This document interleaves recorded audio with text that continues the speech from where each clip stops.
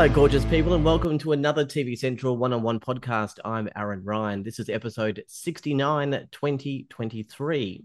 The last year of television returns for 2023 to Foxtel and Binge with another hilarious, perhaps shameless and cheeky look at the year that was. Host Mitch McTaggart is an Antenna Awards winner and nominee with the Sydney Webfest and the Australian Teachers of Media Awards. He's a presenter, actor, composer, writer, and he joins me today. Mitch McTaggart, thank you for joining me here at TV Central. It's a pleasure. Thank you for having me. The backside of television and the last year of television could be considered piss takes or calling out people in the media. Some might say bitchiness, others completely honest. Almost everyone says hilarious, though. What is the agenda behind making these programs? I think I just love TV so much that I want to be able to chat about it. So that's probably the primary agenda there. It's wanting to just, shine a light on stuff on a format that I enjoy and adore. And that's kind of it, I think. That feels right. Well, I'm guessing that some people think that you don't like television because of the way that you call it out, but like you said, that's the opposite. Yeah, absolutely. It's always funny when there's that kind of assumption because if I hated TV so much, why am I on it? Like, surely I'd find some other medium entirely to talk about it or, you know, do things. It's just, and also I think diving back into the history of it all and, uncovering so many obscure things you wouldn't be able to do if there was some kind of like sense of chore or burden about it. But yeah, I hope that silences the naysayers once and for all. um, some people might think that you hibernate most of the year and then just come out for these television specials, but you've had quite a few projects going on. What does a normal week look like for you? Well, I mean, the hibernating thing is pretty accurate actually. Um, there's a lot of just watching TV and stuff, but like not a huge amount. That's a thing to point out. I think there's this expectation that I'm just sitting watching TV 12 hours a day, which is just not true. Like I exercise, I cook things, um, work on other little projects here and there. This year I was did a little thing on ABC for what the FAQ, that Chaz Littradello's show. Um, what else did I do?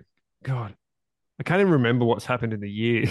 It's been really a long year. It's a very sustained amount of work that we've put out. I don't know. You were pretty comprehensive in my intro. What else have I done? Well, composing. I mean, you write the Oh yeah, the theme stuff too. Are good you one. actually still teaching? No. That was a couple of years ago now. But that was fun. Hmm. Look, I'm sure the program has been cost effective for SBS in the past, and now Foxtel. You are the everything for the show. Is there a team at all? I feel like you're setting me up to brag. I I do all the research and the writing and the editing, but that's only because it's just all in my head and it's easier. It's not necessarily born out of any skill. um, I enjoy doing it as well. So I think to go back to your question about whether or not I'm hibernating, doing all of those things really does take up quite a bit of the time in a satisfying amount. I mean, I'm not like frantically running around trying to do everything and wear so many hats. It's just a really nice process to put it all together when it's just mostly me doing it. And my creative partner, co-producer James, he takes care of the artistic side of it, like the look of it, and it just makes it look absolutely stunning. And that is surely 80% of it. No. There must be tons of research you do, but then there also must be something that sort of maybe pops up in March where you go, now take note of that, grab some clips because that's definitely going to make it to the end of year special. How does it work for you?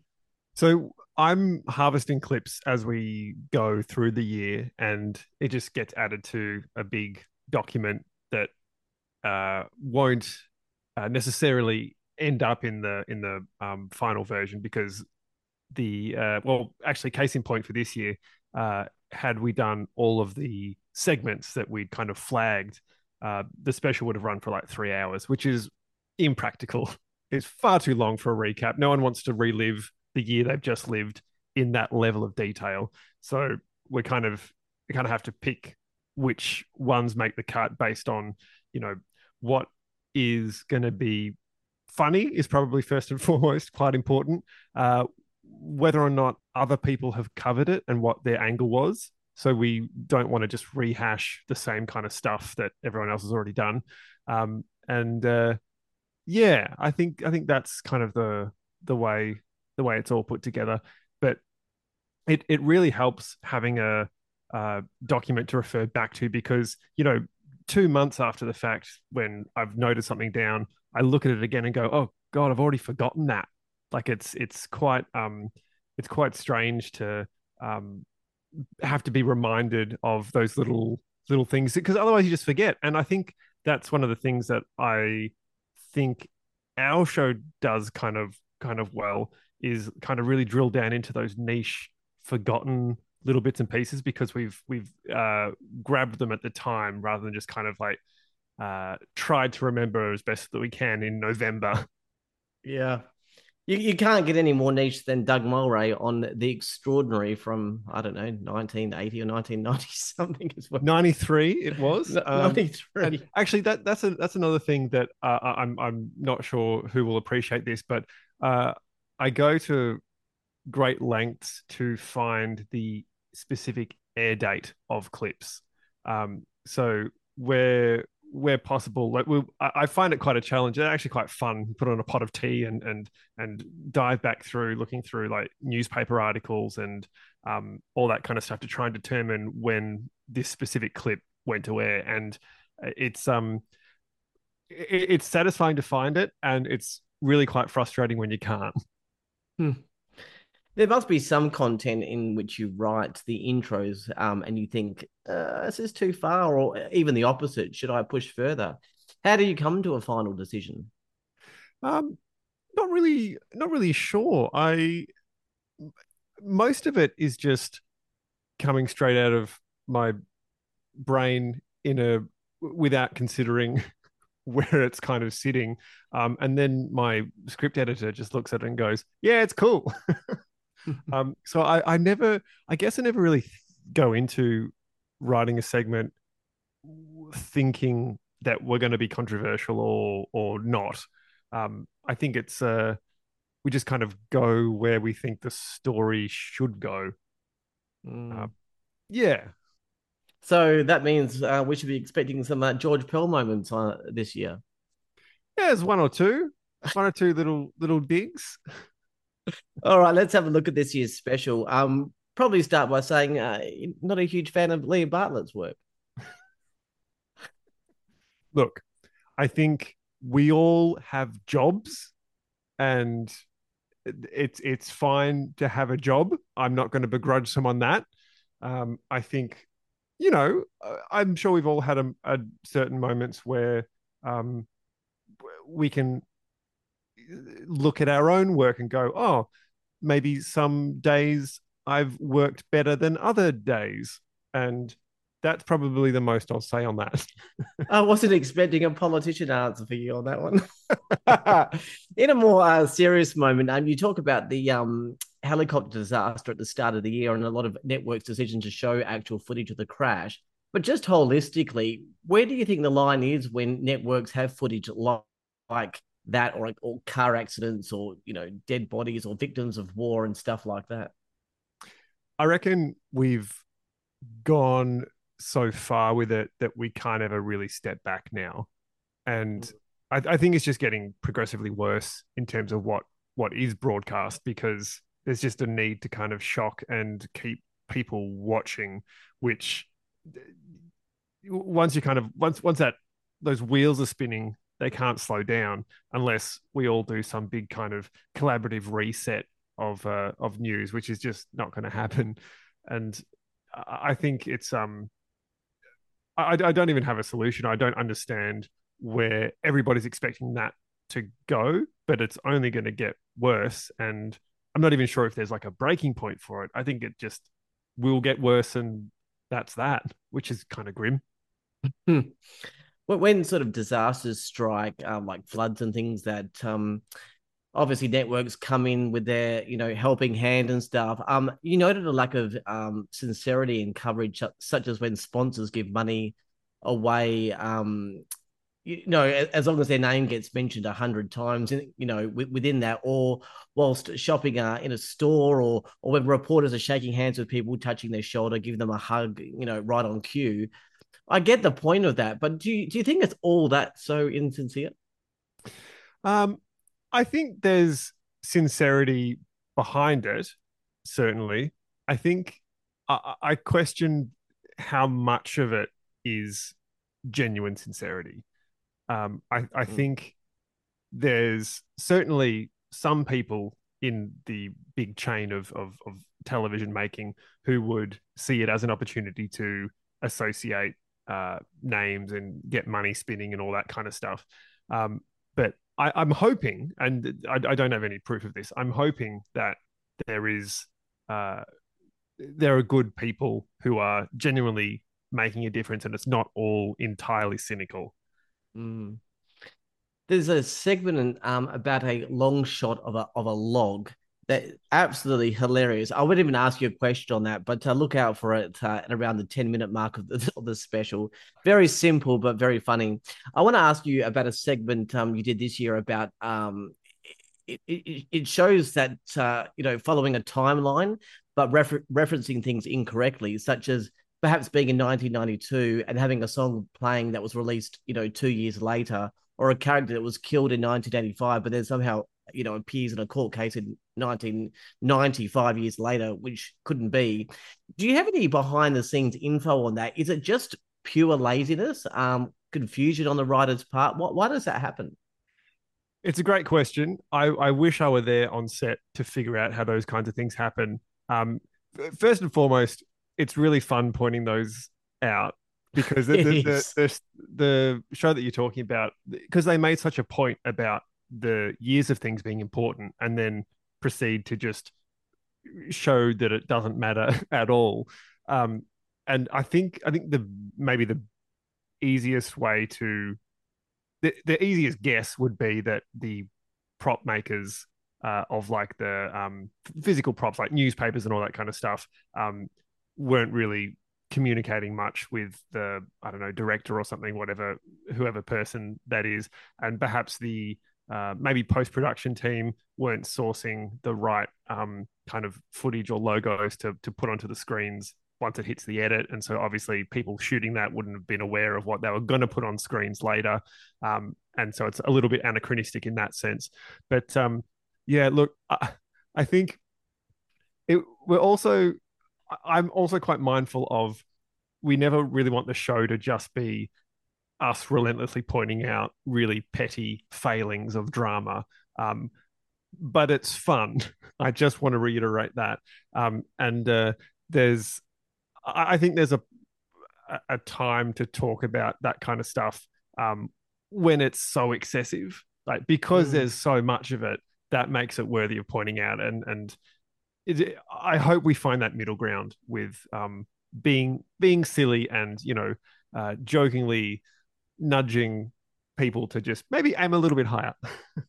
I don't know if anyone else in the audience, but I must say I felt a little bit stupid afterwards. I mean, some of the songs you may not notice, but to be pointed out the fact that someone actually was killed in one particular year in a flashback, and then they're actually alive 2 years later, and I just never noticed because I've watched these shows that you pointed out. I think, how did I not notice that that guy was supposed to have been killed 2 years later, but he's sitting there? It's unbelievable, isn't it? That's the fun of it, really, isn't it? It's Yeah. TV. So surely the Ruben K project joke will get a segment. Certainly, yes. I think we've I had quite a bit of fun piecing together that whole timeline of the uh, the Jesus joke being told and then the fallout from it, and all of that kind of stuff, and putting it in as concise of a thing, so people can kind of understand that was there ever really that much mainstream outrage for it? And I think the answer is no, no, there wasn't.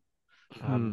But yeah, that one's particularly fascinating, and we pursued that because we couldn't find anyone that had really analyzed it in any grand extent, and so I think it's actually one of the longest segments in the special, and it's all just about a single joke, which it's niche and it's specific. Exactly. You also went with Rolf Harris. Is that one of those segments you wonder if you've gone too far? Look, I don't think so. You can't defame the dead, so that's already a big tick. Um, and I think also just people kind of forget that obviously he was UK based for most of like for the remainder of his life and stuff, but he did a lot of Australian TV, especially like I mean early days kind of stuff.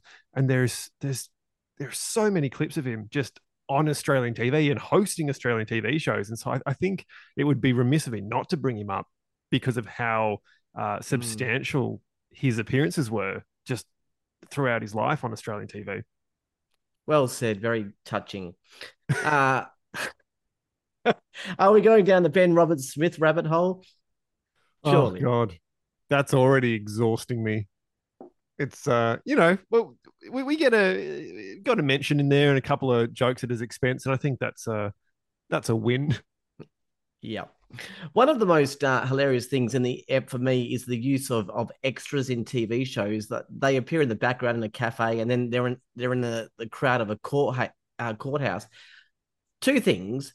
A, how did you notice this? Because it doesn't seem obvious until you point it out, and then it's ridiculously obvious. And B, do shows just reckon nobody will notice? Yeah, potentially. Look, I think I feel kind of bad for some shows when I point these kinds of things out because again, the primary goal is just like here's a bit of a joke, haha, let's move on. And so I think ultimately the specific problem you're pointing out with the recurring background extras, it feels like a cost thing, and so I don't really want to go at a show for not having enough money to have more cast in it. That seems a bit unfair, but also at the same time, it is. I found it quite obvious when the background extras started repeating, and so I think then it kind of becomes like, well, we can point it out. It's a bit of a laugh. They didn't even change outfits, and the way that I noticed was that I spotted one of them in a they were quite a noticeable background outfit, and they were walking kind of obviously, clearly here's an extra walking at the background of a Yeah. shot, and then saw them again and thought, that's weird that they've repeated others repeating. So then I went back and looked Uh through it, and then like, yeah, oh, there's more. There's a couple more there too. Great. that's And it's the one I think that we like doing, especially with drama and stuff, is if each drama thing can have like a its own funny thing that we kind of prod at, that I think makes it kind of cool and keeps it varied and diverse. Like you know, in one drama making fun of the time anachronisms, or in this one making fun of recurring background extras. It's yeah, I think if everything was the same kind of criticism, then I think that becomes quite stale. mm. And finally, I gather you will cover Ray Martin on A Current Affair with the Ali Langdon ripping into him. Yeah, that was probably for me the strangest moment of TV this year, because to come back onto a show that is now perhaps so foreign to you, ideologically speaking, and argue a case that like you're Ray arguing the yes vote, and A Current Affair kind of probably pretty much being on the other side of it. Uh, Although I doubt they'd uh, consciously take a side like and announce it publicly. But just for that scene to play out was so strange, and just two uh, eras of a show now just completely incompatible with each other.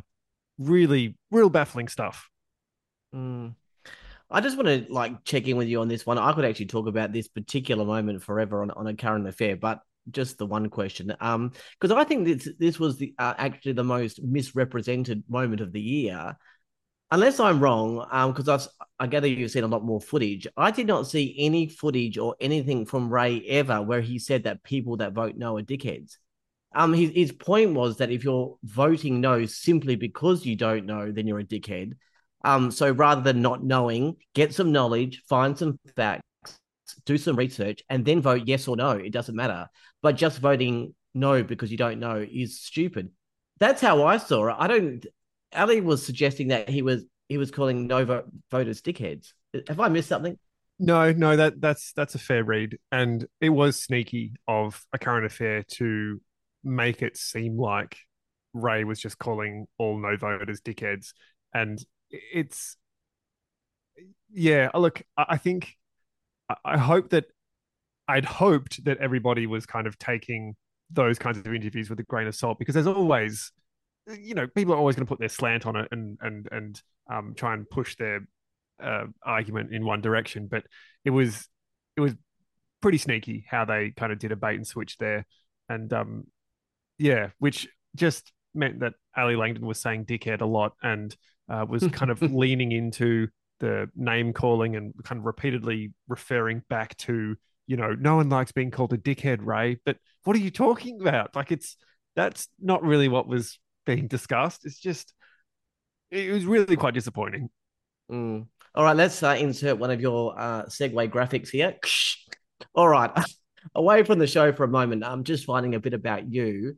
What interest do you have outside the media? Because for me, it is watching TV 12 hours a day. You seem to like a few other things as well. But what else are you doing outside of them, like outside of the media, just personal interest? I like music. Music's pretty good. I can play a couple of instruments. That's fun. Um, what else? There was plenty of stuff. I feel like a lot of my year has just been kind of doing just this, and I haven't really had like a chance to um sit and do stuff. I like cooking. That's really fun. I find that quite relaxing actually. Um, Right. and yeah, that's kind of it. And writing post-it notes. Yes, a couple of those.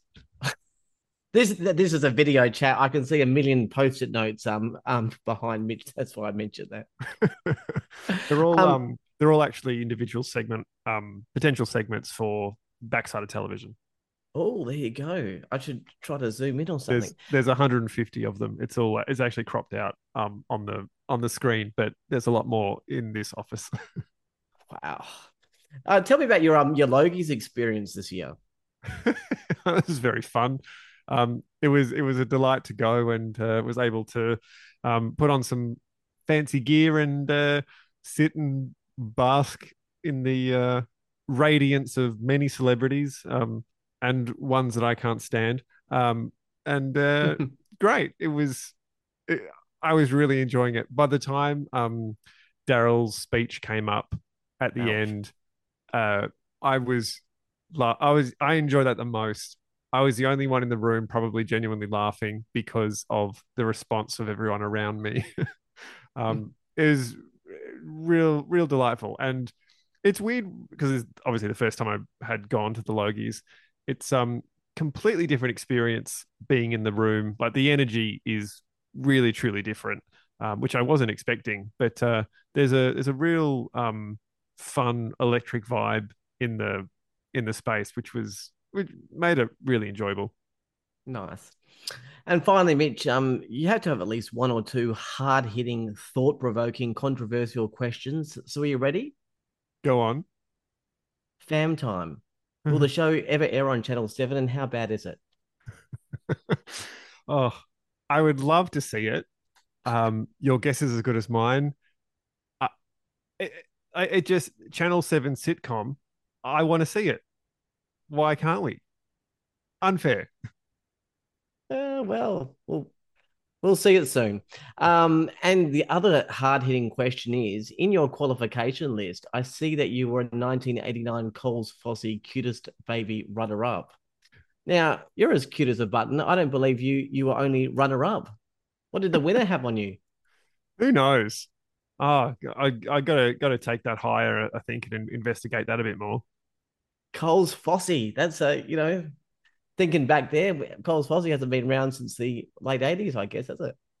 Yeah, I mean, so it stacks up time wise, if that's what you're getting at. Like, it's It definitely does. not something I made up. No. I used to go to Coles Fossey, had the tray, and you had to walk along and collect your lunch and all that. Yeah, beautiful. Right. All right. Just for some context, I asked about Fam Time because I've covered it on TV Central, and you mentioned it in your opening to this year's special. Rumor now is that James Warburton hates it. That might mean it could air in Q3, Q4 after he's gone, but I'm hearing it might be back sooner than that, but who knows? But anyway, great having a chat, Mitch. Looking forward to the special and really appreciate your time. And thank you for joining me at TV Central. My pleasure.